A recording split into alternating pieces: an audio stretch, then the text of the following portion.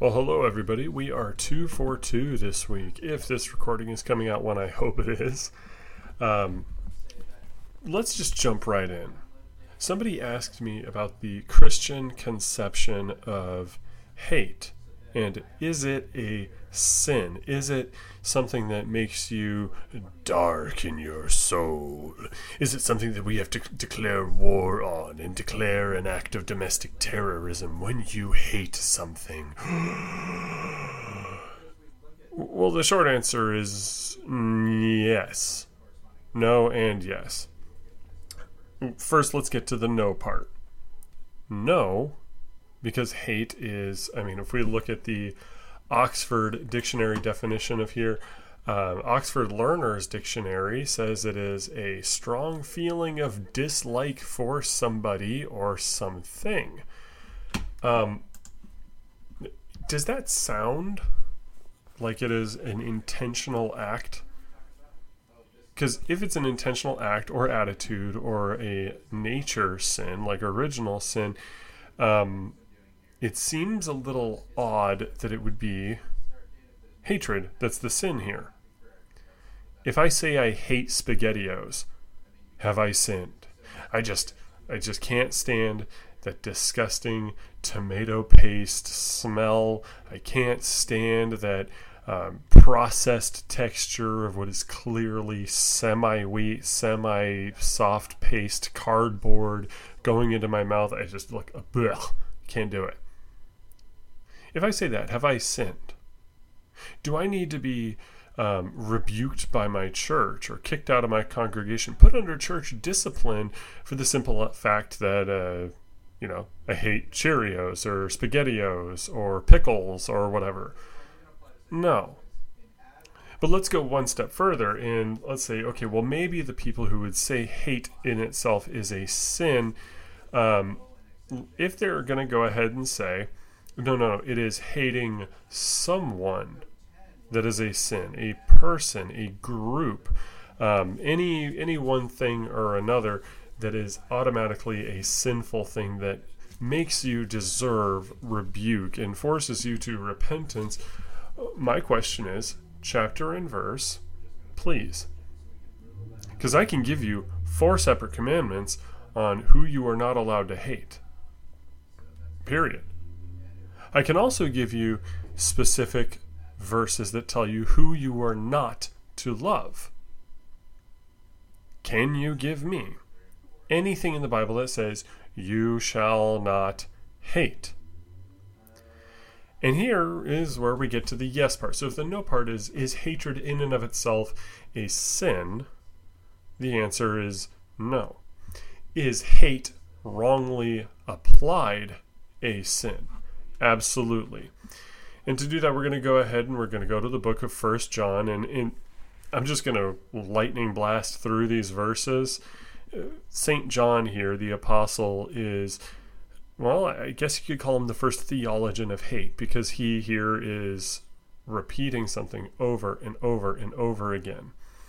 From 1 John chapter 2, verse 9, whoever says he is in the light and hates his brother is still in darkness. 1 John 2, verse 11, whoever hates his brother is in the darkness and walks in the darkness, and does not know where he is going, because the darkness has blinded his eyes. 1 John 3, verse 15, everyone who hates his brother is a murderer, and you know that no murderer has eternal life abiding in him. And 1 John 4, verse 20, if anyone says, I love God, and hates his brother, he is a liar. For he who does not love his brother whom he has seen cannot love God whom he has not seen. So what is St. John saying here? If you hate your brother, you are in darkness. And if you claim to be a Christian, a saint of God Most High, but you hate your brother, you are in darkness. You are blinded by your hate. You are also guilty of murder. Yes, if you hate your brother, you are a murderer. You are a violator of the 5th commandment. And of course, If you say that you love God, but you hate your brother, you don't love God. So question. When it comes to that, though, we have to ask two questions. What is hate, according to the Greek word that he's using? And who is your brother? Let's answer the second question first. Your brother is your brother or sister in Christ, fellow Christians. Period. St. John is not referring to the family unit, although that is most definitely applicable. You can't really say that you're obeying the fourth commandment to honor your father and your mother if you hate them or if you hate your siblings. But St. John isn't really talking about that. To the contrary, St. John would be telling you, look, if you hate your fellow Christian, you are not a Christian. You don't love God. You aren't walking in the light. You are a hypocrite if you hate your brother. Because St. John here, remember, in his gospel and in his epistles, he is speaking to the Church of Jesus Christ in its infancy as a family. So you're not a brother in Christ because that's just a word. You are truly adopted into the kingdom of Jesus Christ with people. And that makes you adopted brothers and sisters. So if you hate that which God loves so intensely, that's bad.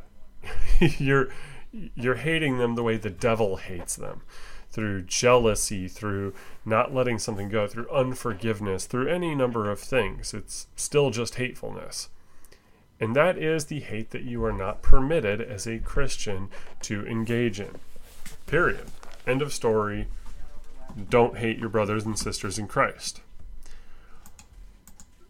But now we have to ask the question, well, what about hating anything else? And here's where people get really uncomfortable.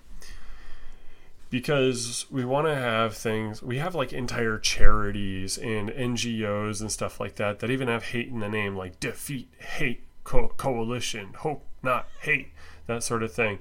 And it's all platitudes. Because I guarantee you, every single one of the people in those groups has at least a little bit of hate in their heart. Hate is a disposition. Hate is an emotion. Hate is something that grows in your heart towards something because your old Adam, your sinful flesh, is going to feel anger. And guess what? Your new Adam will as well. Let's turn here to the book of Hebrews, and we're going to go to chapter 1. And we have a very interesting verse here. And we'll go ahead and read this in context here. Let's start here with verse 4. Speaking of our Lord Jesus, actually, let's go to verse 3.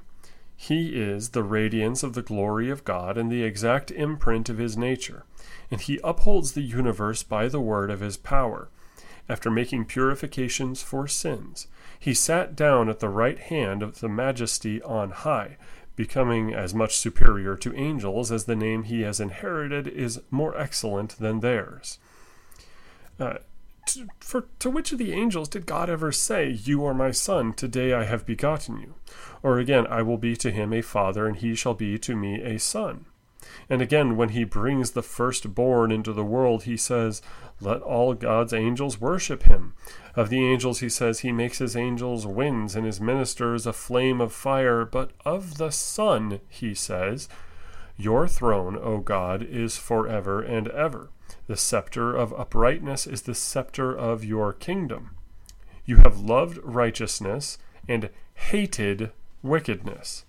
Therefore God, your God, has anointed you with the oil of gladness beyond your companions." Jesus Christ feels and has hatred. The Son of God, second person of the Trinity, God himself hates wickedness. And before before you start going on and on and on about, well, God so loved the world from John 3:16, you are absolutely right. God does love his creation and everything in it. He also hates people, though. Because when it says that Jesus hates wickedness, the Bible does proclaim people to be wicked. He does proclaim that he hates those who hate him. God hates. Is that mutually exclusive with his love? Absolutely not.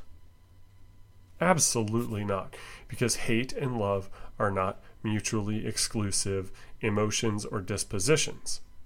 You can hate and love somebody at the same exact time. How do we know this? Because God does, and so too do you, being made in the image of God, have the capacity to hate somebody and love somebody at the same time. So, God hates those who hate him. We feel that same way oftentimes. But for God himself, it is in the capacity of law that he hates those who hate him. His righteousness, his justice will not tolerate the presence of sin, let alone excruciatingly sinful rebellion against God Most High. At the same time, however, God, being love, as St. John says in 1 John, God is love. He loves them for the sake of his own creation, for the sake of his own holiness, and even loving these people for their own sake, as agape love shows us. So God can hate a wicked man, but also love him at the same time. He hates him for the fact that the man has sinned and hates God, but he loves him for the fact that God created him and knew him, knew the hairs on his head before he was even born. We can have these two things without there being any cognitive dissonance. I hate you for this, but I love you for that. And that's okay. How do we know this? How do we know it's okay? Why? Because look at the marvelous character of the Lord our God, that he sent his Son to die for whom? Sinners. And St. Paul says that at one point we were all enemies of God. Let's go over here to Ephesians chapter 1 and read about that, because it's very, very interesting that we would look at this. If it is righteous to hate those who hate the Lord, but at some point we were definitionally those who hate God. Actually, sorry, not Ephesians, Romans chapter 5 here. St. Paul gives us quite the readout of this situation. Before our salvation, what were we? Romans chapter 5, verse 10 says, while we were enemies, we were reconciled to God by the death of his Son. Much more now that we are reconciled, shall we be saved by his life. Before you became a Christian, you were an enemy of God. And whether or not you consciously understood it or knew it, you hated God. Period. That's it. And so, in righteousness, through the law, did God have every right to hate you? Absolutely. Did his wrath abide on you before you were saved? 100%. Did Jesus still die for you? Absolutely. And did God still, before you were a believer, provide you your daily bread? Did he still provide you with your clothing, your food, your shelter, your warmth, your companionship? Absolutely. Because though we merit his hatred, he still loves us as well. Now, that said then, are we as Christians therefore commanded to hate? Because if it's righteous to hate wickedness, should we also do that? Yeah, but in a certain sense. Romans chapter 12, verse 9 says, let love be genuine. Abhor what is evil, cleave unto what is good, or cling to what is good. And that's a different word. We're going to get into the words here, but it's actually a stronger word for hatred than we're going to find from 1 John. It's apostaguntes. Strong's number 655, if you want to look that up. It is to detest or abhor. It is what is a Greek lexicon guys are going to call it an intensive term, meaning you utterly detest with the core of your being. You are disgusted by the very presence of evil. So too is the Christian then, by apostolic command, told to hate evil. And there's nothing wrong with saying that. I hate it when one man steals from another man. I hate it when there is murder. I hate child abuse and pedophilia.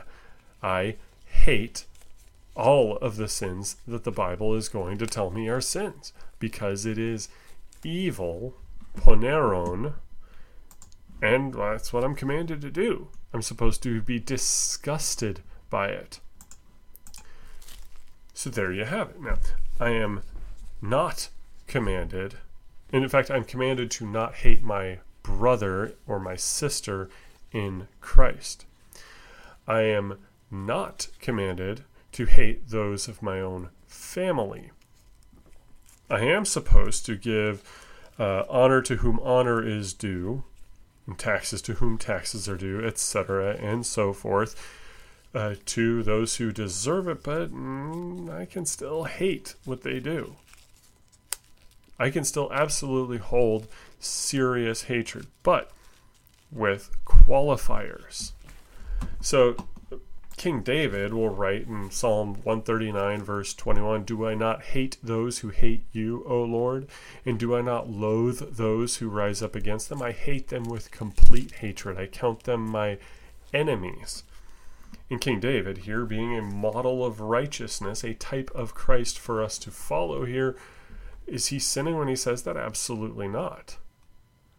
But I have to ask, which is more important when it comes to that kind of hatred? That I feel really mad at them? Or, as King David specifies in Psalm 139 verse 22, I count them my enemies. Meaning, okay, they hate God, they are my enemies. If that counts as complete hatred to King David, simply saying, you are my enemy, that's okay. That is 100% okay. But it's more important to say, yes, okay, so when it comes to people, by quote-unquote hating those who hate the Lord, I am merely counting them as my enemy. I'm not going to do what they want me to do, I guess, unless it is benign stuff from a ruling authority per Romans 13. But I will say they're my enemies. But even more important than that, in Proverbs 8 verse 13, the fear of the Lord is hatred of evil. St. Paul echoes this in Romans 12:9. The fear of the Lord is hatred of evil. God hates evil, and if I fear God, I'm going to do the same exact thing. But again, what is hatred? In the Old Testament, the Hebrew word from there, Strong's 8130, is pronounced sane, and it means to detest. It means enmity. It means foes. It means to turn against somebody. And it even sometimes is used as something of a verb for enemy. Now you see in the Hebrew, in the Old Testament, to hate is just to simply declare somebody to be your foe, your enemy. Are we making sense here? However, for the Greek, it's a very interesting term that doesn't mean the same thing. It's Strong's number 3404, miseo. It's a verb. It can mean to hate or detest, but again, if you want a strong version that really means the modern conception of frothing at the mouth, hatred, that's apostaguntes, and that is kataphroneo. Those are the more like fire in your belly, hatred kind of things. But in 1 John, where he says, you're not allowed to hate your brother. If you do hate your brother, you're a hypocrite, blah, blah, blah, blah, blah. Miseo is properly to love someone or something less. You're renouncing one choice in favor of another. It is not the Old Testament sense of hatred that is simply declaring somebody else to be an enemy and saying, I have zero problems working against you and your goals and maybe even your kind. Miseo, as hatred, is a kind of hatred that is not loving somebody as much or esteeming them less. It can be a total lack of love. It can be a total, a real hatred. Again, in the Greek, they would prefer harsher words for the kind of hate most people think of here in the 21st century.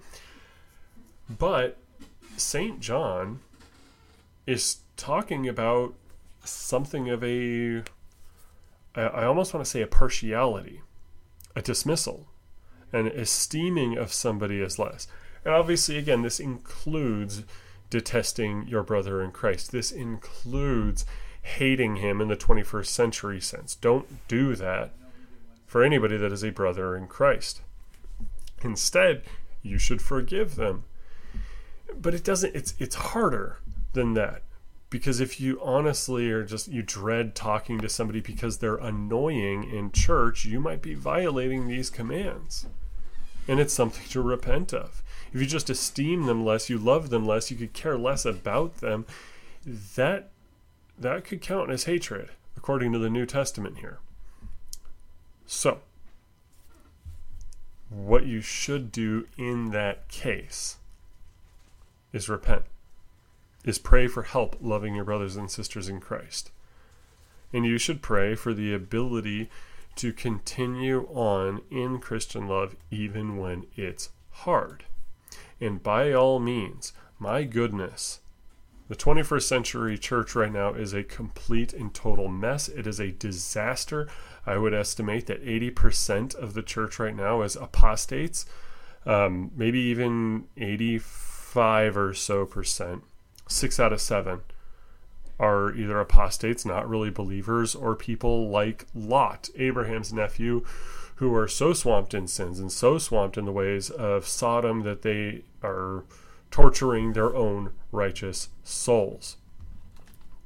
And for those who really are Christians, well, we're kind of all living in Sodom right now. We're all living in the heyday of sin and evil. We are living in the era where it appears that the devil is triumphant, and so many supposed Christians are jumping in on that and joining in on that feeding frenzy, that it's total wickedness. It's absolute ugliness. How do you not hate them? Well, you love them. You pray for them. Sometimes the most loving thing to do is to yell at them, to criticize them. You have to love somebody enough if they've hurt you or if they're clearly straying away from the true faith to get their attention. I would honestly say I would rather have somebody slap me upside the head or just punch me right in the jaw to get my attention, to say what I'm doing is stupid, evil, or unchristian, rather than somebody say, oh yeah, we just love everybody, and yeah, just do your thing. To be frank, if you're not willing to confront your brother or sister in Christ's sins or their sinful attitudes, sinful beliefs, everything, that might actually be hating them in St. John's sense. And that's the bad kind of hatred. That's the stuff, again, that we are commanded not to do. But when it comes to hating evil, hating wickedness, and even, in a sense, hating the wicked, those who hate God, not only are you justified in doing it, but when it comes to hating wickedness, you are called to and commanded to hate that thing. And I hope that clears it up. It's it's weird because modern morality would tell you hate is always evil 100% of the time, except when we do it because you supported the wrong political candidate, or you have opinions that I don't like, and if I say that you're hateful, therefore now I get to hate you and discriminate against you, destroy your life, etc. That's how the world operates. And that's not how Christ has called us to operate. And again, if you do hold hatred for something that is evil, if you are obeying this command, you are also, because it is not a value or an emotion that is the same as the 21st century defines it, it is also the case then that your actions must not be as the world would do. What do people do when they hate somebody who is wicked these days? Oh, they destroy them. Absolutely. They do their best to, I don't know, get them fired, get them bombed, get them shot, mess with their heads, mess with their relationships, ruin everything they have. When the world, or somebody who is worldly, decides they hate you, they are going to, well, do their best to destroy you. That's just how it is. And at best, they'll just shun you. But they'll probably try to get other people to shun you as well, because of course we can't keep our mouths shut, so of course they're going to talk about it, and other people are going to be like, oh my gosh, I can't believe he or she said that. And that's not biblical. To the contrary, from Romans chapter 12 and verse 19, St. Paul writes, Beloved, never avenge yourselves, but leave it to the wrath of God. For it is written, Vengeance is mine, I will repay, says the Lord. To the contrary, if your enemy is hungry, feed him. If he is thirsty, give him something to drink, for by so doing you will heap burning coals on his head. Do not be overcome by evil, but overcome evil with good. And remember, in the Old Testament conception of hatred of evil being fear of the Lord, it is recognizing that this thing is your enemy. This person is your enemy. This evil, this wickedness is an enemy, a foe to you. So what do? Well, you're willing to extend the right hand of provision and care for them. Because you know what the best way to obliterate an enemy is? Make them a friend. And in all other cases, St. Paul says, well, leave space for God's wrath. Because there's nothing I can do to my enemy, no matter how bad it is, there's nothing I can do to them that God can't do but worse. So I pray for God's justice regarding the situation, regarding whoever it is that I have designated in my heart to be an enemy. But I got to be careful. Because I also, at the same time, do not want to be found to be hating my brother or sister in Christ. If all this sounds like a little bit of a tightrope walk, that's because it is. Hate is a human capacity. Hate is a dispositional capacity that all of us have, and there's no getting around it. We are all at some point going to have, or already do have, or have had hate in our hearts for something or someone. There's no getting around it. The question, according to Holy Scripture, is who do you hate? What do you hate?